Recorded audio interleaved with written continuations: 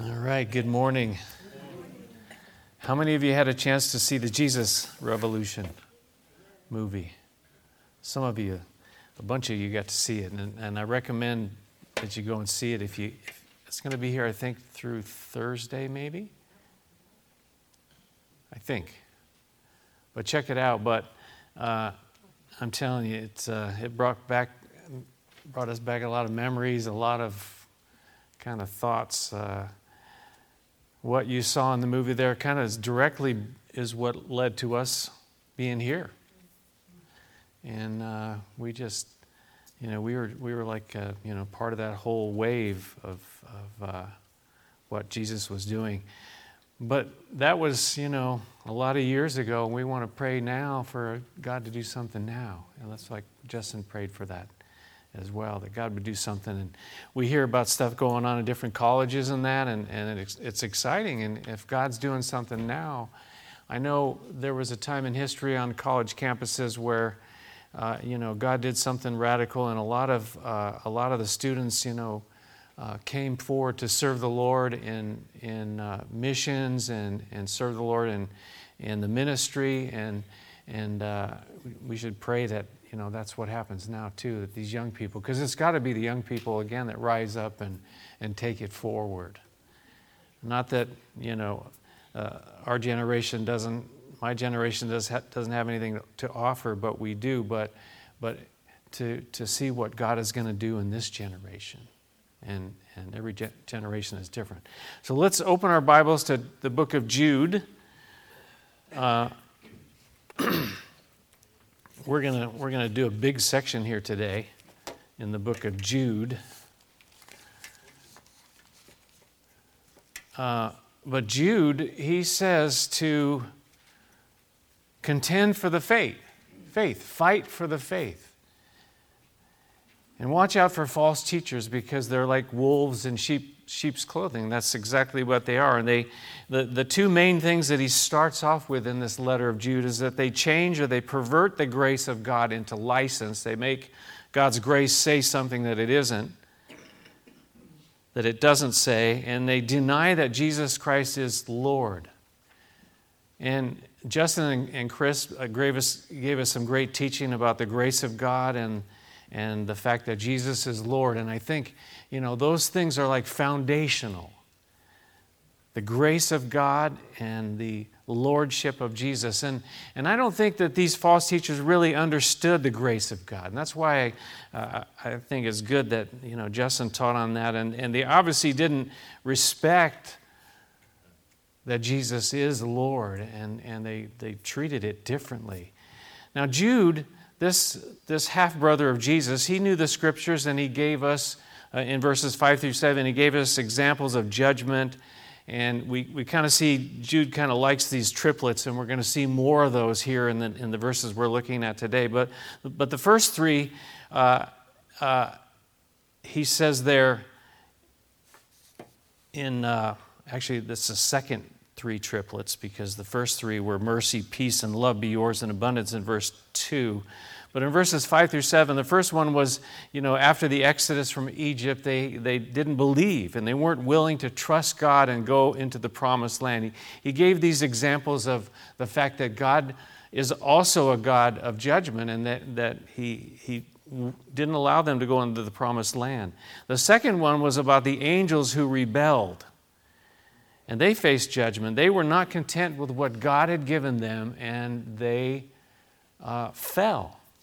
And the third example was Sodom and Gomorrah, and we know the story of Sodom and Gomorrah. They gave themselves up, he says, to sexual immorality and strange flesh, one version calls it.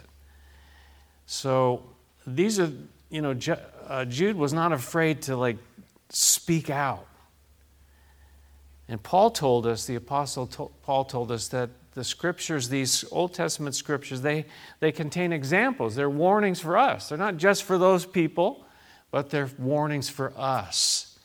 And I keep that in mind when we get into our section today as well. Now Jude continues. We're going to look at verses 8 through 16. And Jude does not hold back in any way, shape, or form. And I kind of thought maybe that was just like his older brother. Right? You know who I'm talking about. And the reason I say that, if you'll turn with me to the Gospel of Matthew, chapter 23, Matthew chapter 23, and we'll see what his older brother had to say to some spiritual leaders. And again, the context in Jude is false teachers and leaders that were leading them astray. But Jesus in Matthew 23 is talking to the Pharisees. He's talking to the crowds, but he's talking about the Pharisees and the teachers. And look at verse 1 in Matthew 23. Jesus said to the crowds and to his disciples, "The teachers of the law and the Pharisees, they sit in Moses' seat, so you must obey them and do everything they tell you, but do not do what they do. For they do not practice what they preach. They tie up heavy loads, put them on men's shoulders, but they themselves are not willing to lift a finger to move them. Everything is done, everything they do is done for men to see." And then he talks about how they want the best places, they want the most important spots, they want to be greeted, they want the adoration. It goes on really for the whole chapter. He's saying things like this. Verse 27, woe to you, teachers of the law and Pharisees, you hypocrites. You are like whitewashed tombs, which look beautiful on the outside, but on the inside are full of dead men's bones and everything unclean. In the same way, on the outside, you appear to people as righteous, but on the inside, you are full of hypocrisy and wickedness. The whole chapter, he just lays it out onto these Pharisees and these teachers. He didn't hold back. And I think maybe Jude kind of got a little bit of that. You'll see as we're looking at these verses, he didn't hold back. He just really jumps onto these false teachers. Now, before we get into the verses themselves, I want to ask you a question about rock stars. You all know what a rock star is. This is kind of a term that we use for a lot of different people now, not just guys who play rock music, right? But when you think about a rock star, and it really is ingrained into our society, this whole kind of rock star thing. Ed Stetzer, who's a well-known writer, he said this: a lot of kids grow up wanting to be a rock star. And we have all these different rock stars. We have athletes are rock stars, movie stars are rock stars, software designers are rock stars. So we have all these kinds of rock stars, and it's kind of like our society, we look for these guys, people, not just guys, but men and women that are like that. And it's kind of who we are. But I think what I've seen in my years as a believer and what I see today in the church is rock star preachers. You know what I'm saying? Rock star preachers. Let me ask you this. What does a rock star really want? Or what do we give to them? Adulation, right? Adoration. We adore them. We they have this fame. They have our attention. They're looking for fame and fortune. There's some kind of thing about the money. Yeah, when you look, and I was looking at this documentary about Elvis. He starts off, well, I just want to play some songs and I want to make my mom happy. But it goes on from there, doesn't it? It's more than that. Then you get into the pride and the ego and wanting the crowds, and then you have to have the special treatment, right? If you have the green room where you go before your concert, whatever, and I've got to have the whole list of the things that have got to be there, this specific kind of water and these specific snacks and treats and food and all that. And they want this special kind of treatment.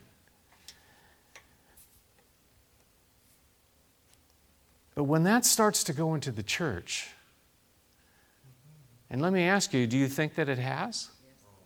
I think it has. I think that it has. And it's something that I think even in these verses that we're looking at here today, we see that's kind of what Jude is actually describing, and it's kind of what's happening here today. Ed Stetzer, again, he says this: the culture of the super pastor can do great harm. He talks, I won't go into any more of the article, but one thing I will point out, because I think this isn't just the mega churches. He says this: furthermore, I think that any pastor of a church of any size can fall into the rock star trap. It's a sin issue and not just a size issue. So, what are we looking at here today? Why am I talking about this? Number one, for you to have discernment as the flock, that you discern that these kinds of things are not healthy, they're not good, but also for me and anyone who teaches that we need to be careful, because these things don't just happen overnight. They develop over time. And for someone, it doesn't start off to say, I'm going to be, a rock star pastor, a rock star teacher. You don't start off like that. But I think because of the sin, the flesh, that these things, the potential is there for any of us to fall into these traps, and we see it, and I can't decide or judge whether these people are true Christian believers or not. Some of the people that Jude was talking about were not true believers. They were in it for other reasons. So I have a little video I want to play for you. Just 2 minutes. This is actually from the Inside Edition about 10 years ago.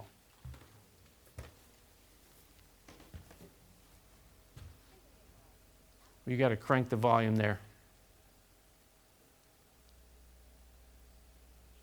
Here's Lisa Guerrero and the I-Squad with a look at some who've been preaching prosperity who are living large. Fresh wind, fresh! They are some of the most popular TV preachers in the country. We're family here! They urge the faithful followers to donate generously, and in return, the Lord will bring them prosperity. I'm not going to be going to heaven and be broke when I get there. And there's no denying some people have prospered handsomely. Wow! The pastors themselves, they live like rock stars with huge mansions, private jets, and fancy cars.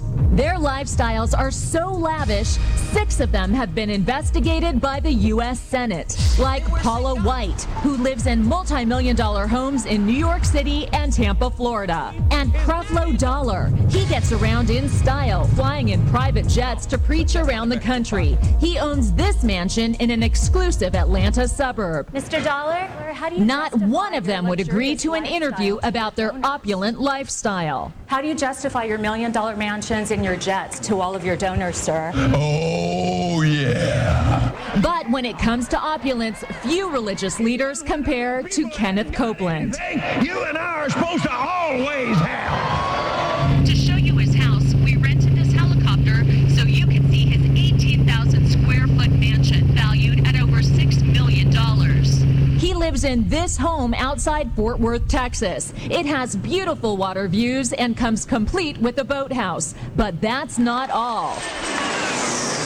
Copeland is an avid pilot, and here's his pride and joy, a $20 million Cessna Citation jet. It's the fastest private jet money can buy. He said he needed it to better serve the Lord, and proudly did a flyby for his followers after the church bought it.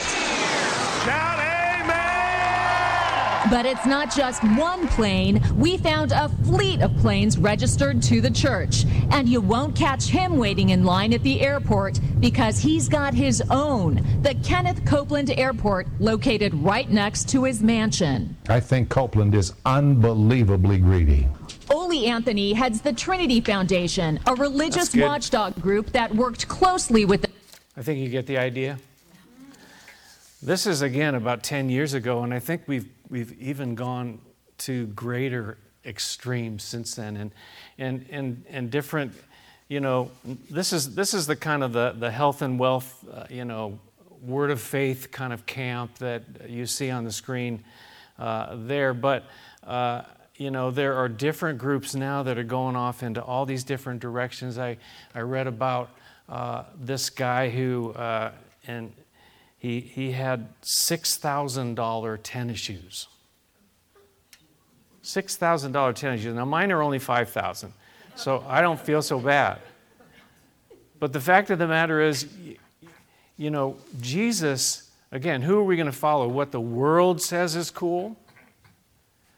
What did Jesus say? He said that the greatest among you would be what? You'd be the servant. Be the servant of all. That's what Jesus said. There are people, and to be very truthful with you, I've seen it in Calvary Chapel. I've seen it in Calvary Chapel. Like I said, we're not immune. None of us are immune. I've seen it in Calvary Chapel. At one point in time, the biggest Calvary Chapel, the pastor, I think this is where he ended up. And he ended up, not being faithful to his wife, ended up losing everything because he kind of fell into that. And I remember seeing him at a conference, and he just looked like, he had this cool look, It's a very, very sad state of affairs, but this is where we are. The other day, I was watching a guy by the name of Joseph Prince. How many of you have heard of him? He's on TV, and I was watching this, and I'm listening to it, and I go, well, everything you just said kind of sounds right, sounds good. And then all of a sudden he starts talking about the prosperity thing, and I'm going like, well, you made this big jump. He said, but that's not what my message is about. The good stuff isn't what his message was about, but that's what your message should be about, the good stuff. But then he starts talking about this, and then he says, but I'm not a health and wealth preacher. But he's preaching health and wealth at the same time he's saying he's not that. So, but I had to listen carefully, and you need to have discernment with who you listen to. You can't just say, yeah, okay. He's got a church, and this guy has a church. And again, size, like Ed Stetzer says, size isn't necessarily the defining factor. But why are some of these churches so large? The largest church in America is the same kind of way. It's just heresy. And this guy's church was like 30,000 people as well, and he's in Singapore. But he's got this, television show that goes all around the world. Because people are not discerning. They don't know what the Bible says. They only go by what the guy says or the woman says, rather than what the Bible says. So let's get into the scripture. I don't want to go on and on about that. But let's look in Jude chapter 1, the only chapter, and let's start in verse 8, where we left off.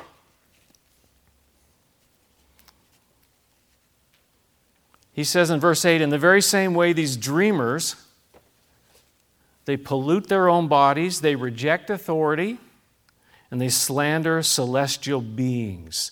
The first thing he says these dreamers, and again, the context is these false teachers, and he's already said, that they're going to reap what they sow. But he said these dreamers, and I kind of wondered about that, and somebody said this, why did he call them dreamers? Some of them profess to have dreams. Well, I had this dream that this is what our church should be and this is what our church should do. But the other side is that perhaps they're just are in their own dreamland. And they're out of touch with the truth. And I think that is also true, whether they have these dreams that they profess to have. But look what he says here in this verse. Number one, it says that they pollute their own bodies. And what he's talking about there is the immorality, that they think that they're above what the Scripture teaches. They pollute their own bodies like Sodom and Gomorrah. They reject authority just like the angels did. It's kind of like society today, question authority. But this is questioning the authority of the Scripture and questioning the authority of Jesus. That's where you get into trouble. You see, what happens is they wanted to be the authority, and they thought they were the authority. But Jesus is Lord. Jesus is the one that we serve, not ourselves.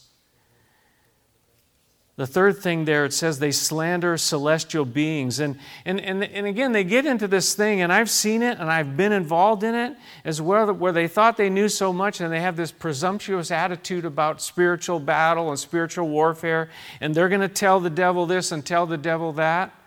But look what it says in verse 9.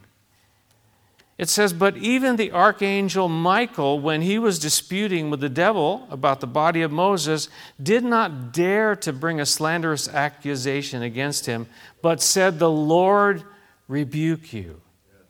So he's saying, these guys, they think they can say and do whatever they want, but even the archangel Michael, who was like the highest angel, he's talked about like 4 different times in the Bible, it says when he was disputing with the devil and having this battle about the body of Moses, he didn't get into all that. He just said, the Lord rebuke you. It's the Lord's power.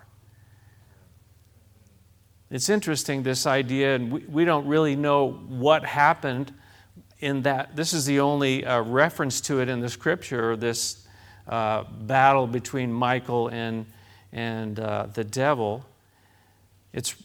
Part of it is from an apocryphal book, which is a non-biblical work, which is really only being used as an illustration, which happens a few times. Paul does it a few times.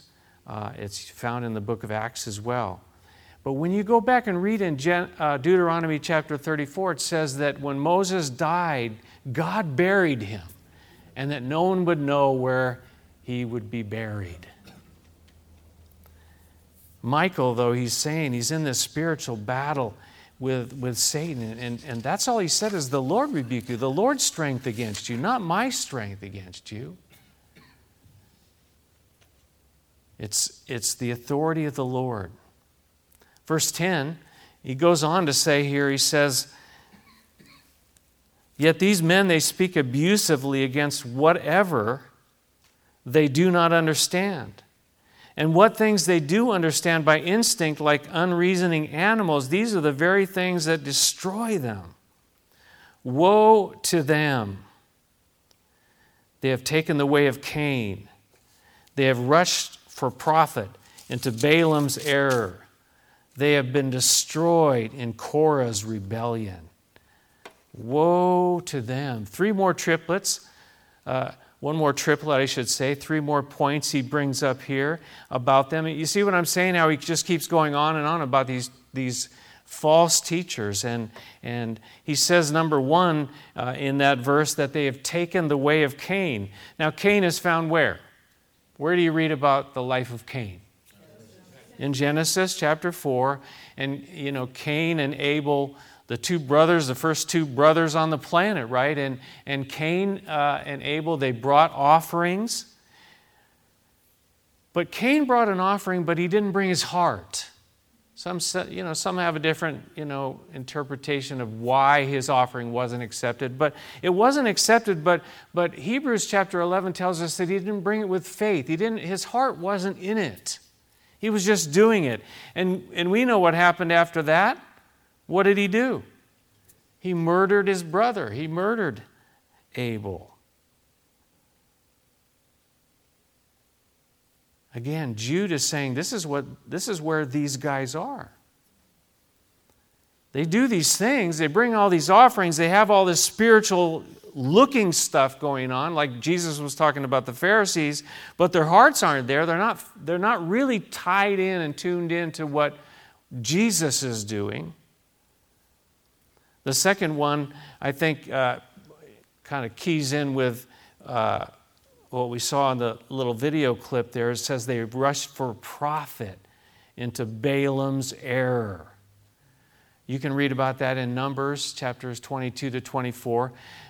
Balaam, his whole deal was greed.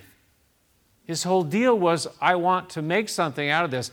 He was hired for money to curse the nation of Israel, and he tried to, but God would not let him curse the nation of Israel. But he wanted to do it. Why did he want to do it? Because he was going to make money.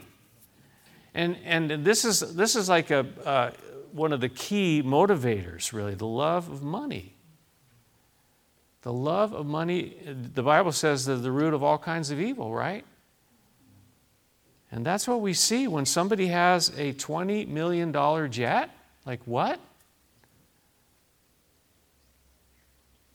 The third one in that verse, it says they've been destroyed in Korah's rebellion, found also in the book of Numbers, chapter 16, where Korah and a number of others, basically it was just rebellion against what God had ordained. They rebelled against Moses and Aaron. They said, who do you think you are? And they just, but God had said, this is what I want. And that didn't turn out so well for them. What happened to them?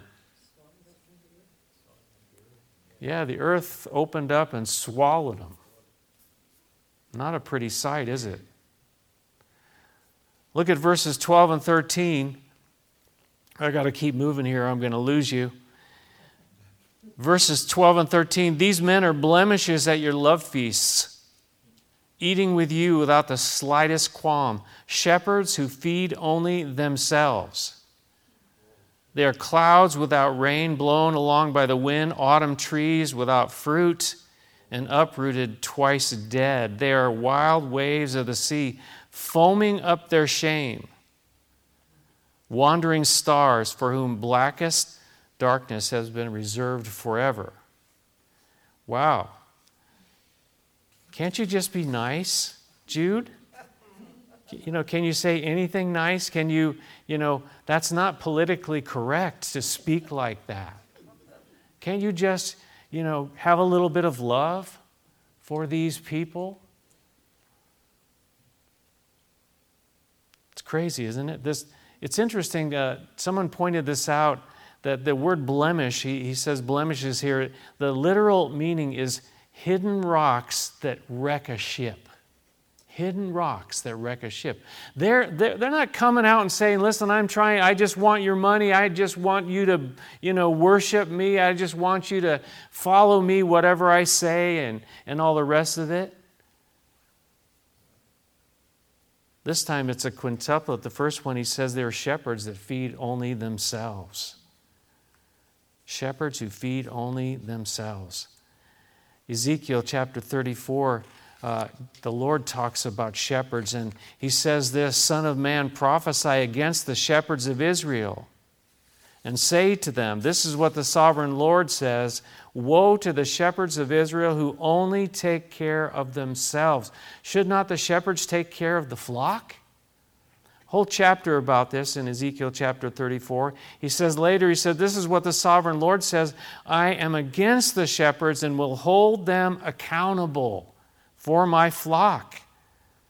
I will remove them from tending the flock so that the shepherds can no longer feed themselves. I will rescue my flock from their mouths. It will no longer be food for them. God is very serious about this. Old Testament, New Testament. Says they're clouds without rain. They promise a lot, but they really have nothing to offer. They're blown about by the wind. They promise that if you send money, that miracle will be yours. This will happen for you. That will happen for you. Now, if God wants to do that, it will definitely happen. But it's not going to happen because you send someone money.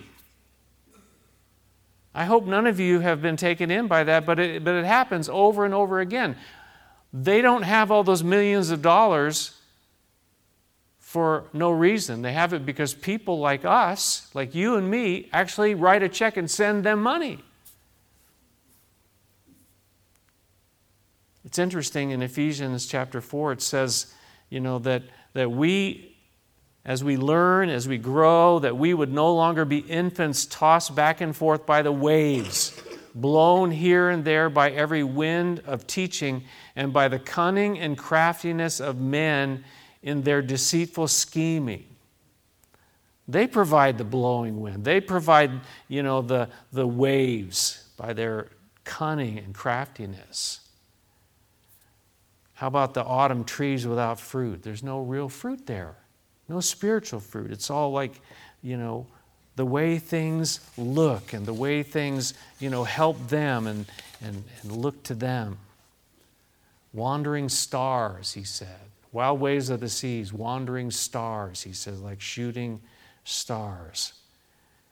But then he says this, for whom the blackest darkness has been reserved forever. That's pretty heavy, isn't it? We saw, Jude was already talking about, eternal damnation. He's talking about hell. He's talking about judgment. And he says here, listen, this is very, very serious.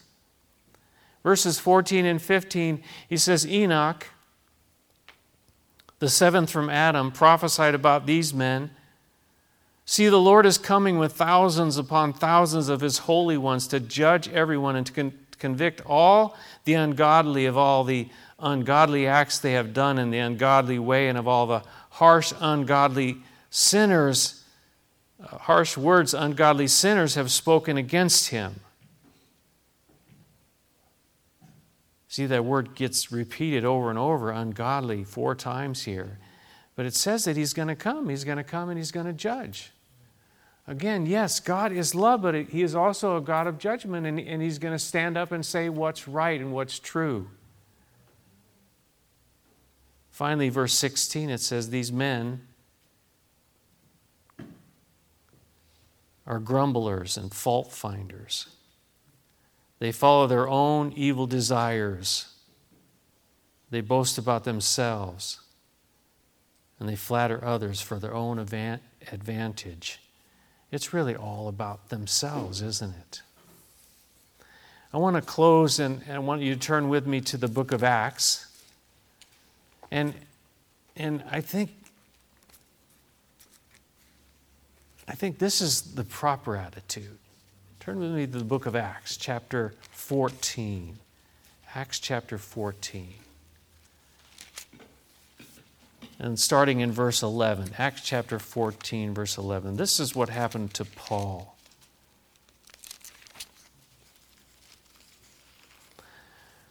Paul, obviously, he, was a missionary, but he was a teacher. He was an apostle, and God had used him in many, many different ways. And he'd prayed for somebody, and somebody who was crippled from birth, lame from birth, and God healed this man in Acts chapter 14.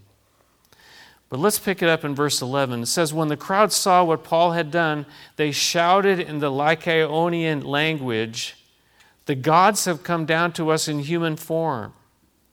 Barnabas they called Zeus, and Paul they called Hermes, because he was the chief speaker.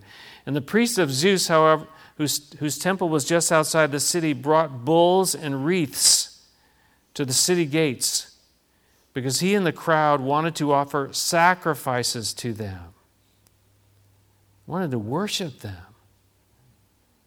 But when the apostles Barnabas and Paul heard of this, they tore their clothes and they rushed out into the crowd, shouting, men, why are you doing this? We too are only men, human like you. We are bringing you good news, telling you to turn from these worthless things to the living God who made heaven and earth and sea and everything in them. We too are only men, human like you. You don't get that kind of attitude from some of these rock star pastors, do you? He said, no way. No way. The interesting thing is if you jump down to verse 19, look what happens. At at one point, the crowds, the people are wanting to like worship them and bring sacrifices to them. In verse 19, it says, "Then some Jews came from Antioch and Iconium, and they won the crowd over. They stoned Paul, and they dragged him outside the city, thinking he was dead." Fortunately, he wasn't at that point in time. That's the fickleness of people. We want to, adore and follow after these people, but the next minute we want to stone them. That's the way we are. That's the way people are. So who are we going to follow? Are we going to follow people? Are we going to have any kind of discernment about what people say? Are we looking at their lives, mine included, and seeing what kind of a life do they really have? Are we having any kind of discernment? And I think that's what the Lord wants, and I think that's what Jude was trying to say. Watch out, look out, contend for what the truth faith is, and follow after Jesus. And we see Paul here and Barnabas, they said, "No way, I'm not going to have any part of that."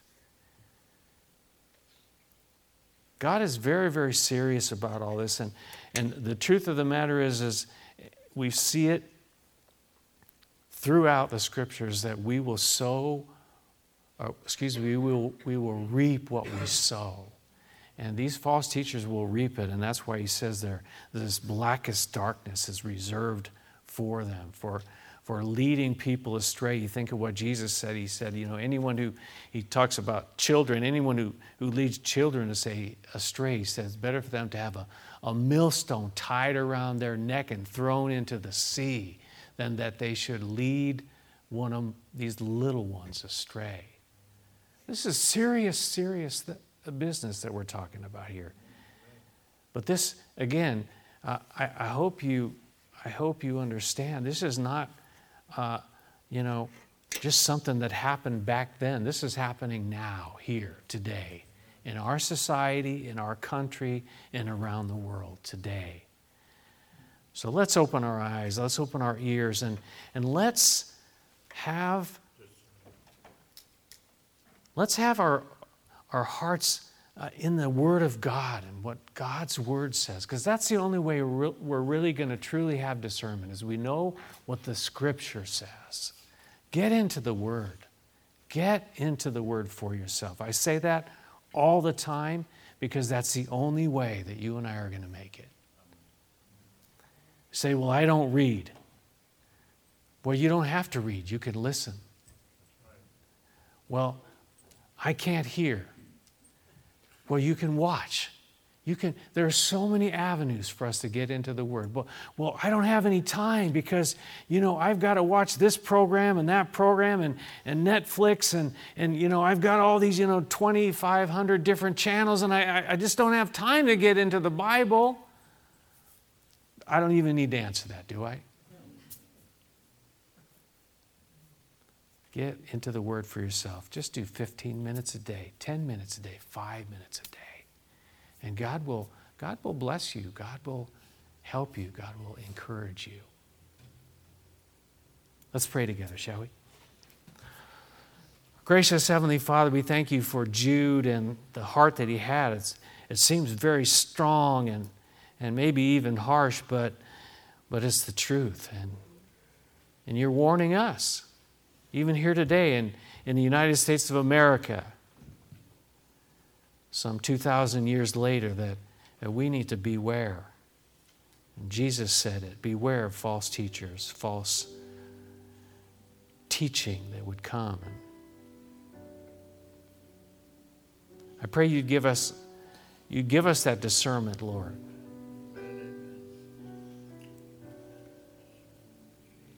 By the Holy Spirit that lives within us, by the Word of God that you've given to us, that we have so freely.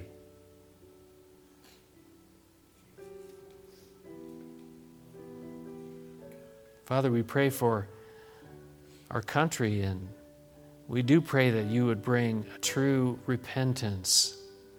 And that's really what revival starts with, is repentance, that we turn away from the things of this world and turn to you, Jesus, as the Savior of the world.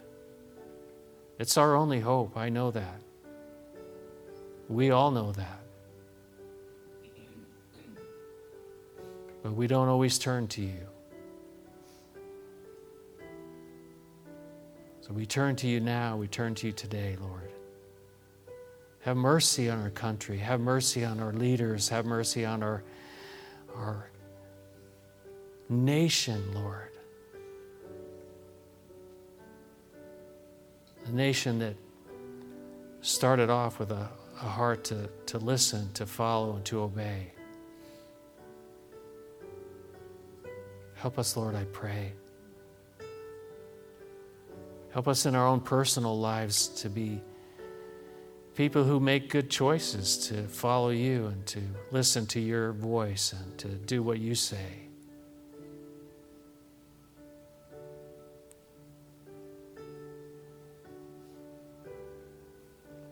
And Jesus, I pray too this morning for any maybe that don't know you as Savior, don't know you as Lord. Today is a good day to give your life to Jesus and open your heart to Him and say, Jesus, come into my life, come into my heart. I want to follow you. I want you as the Lord of my life today. In Jesus' name, amen. Let's all stand together and sing, please.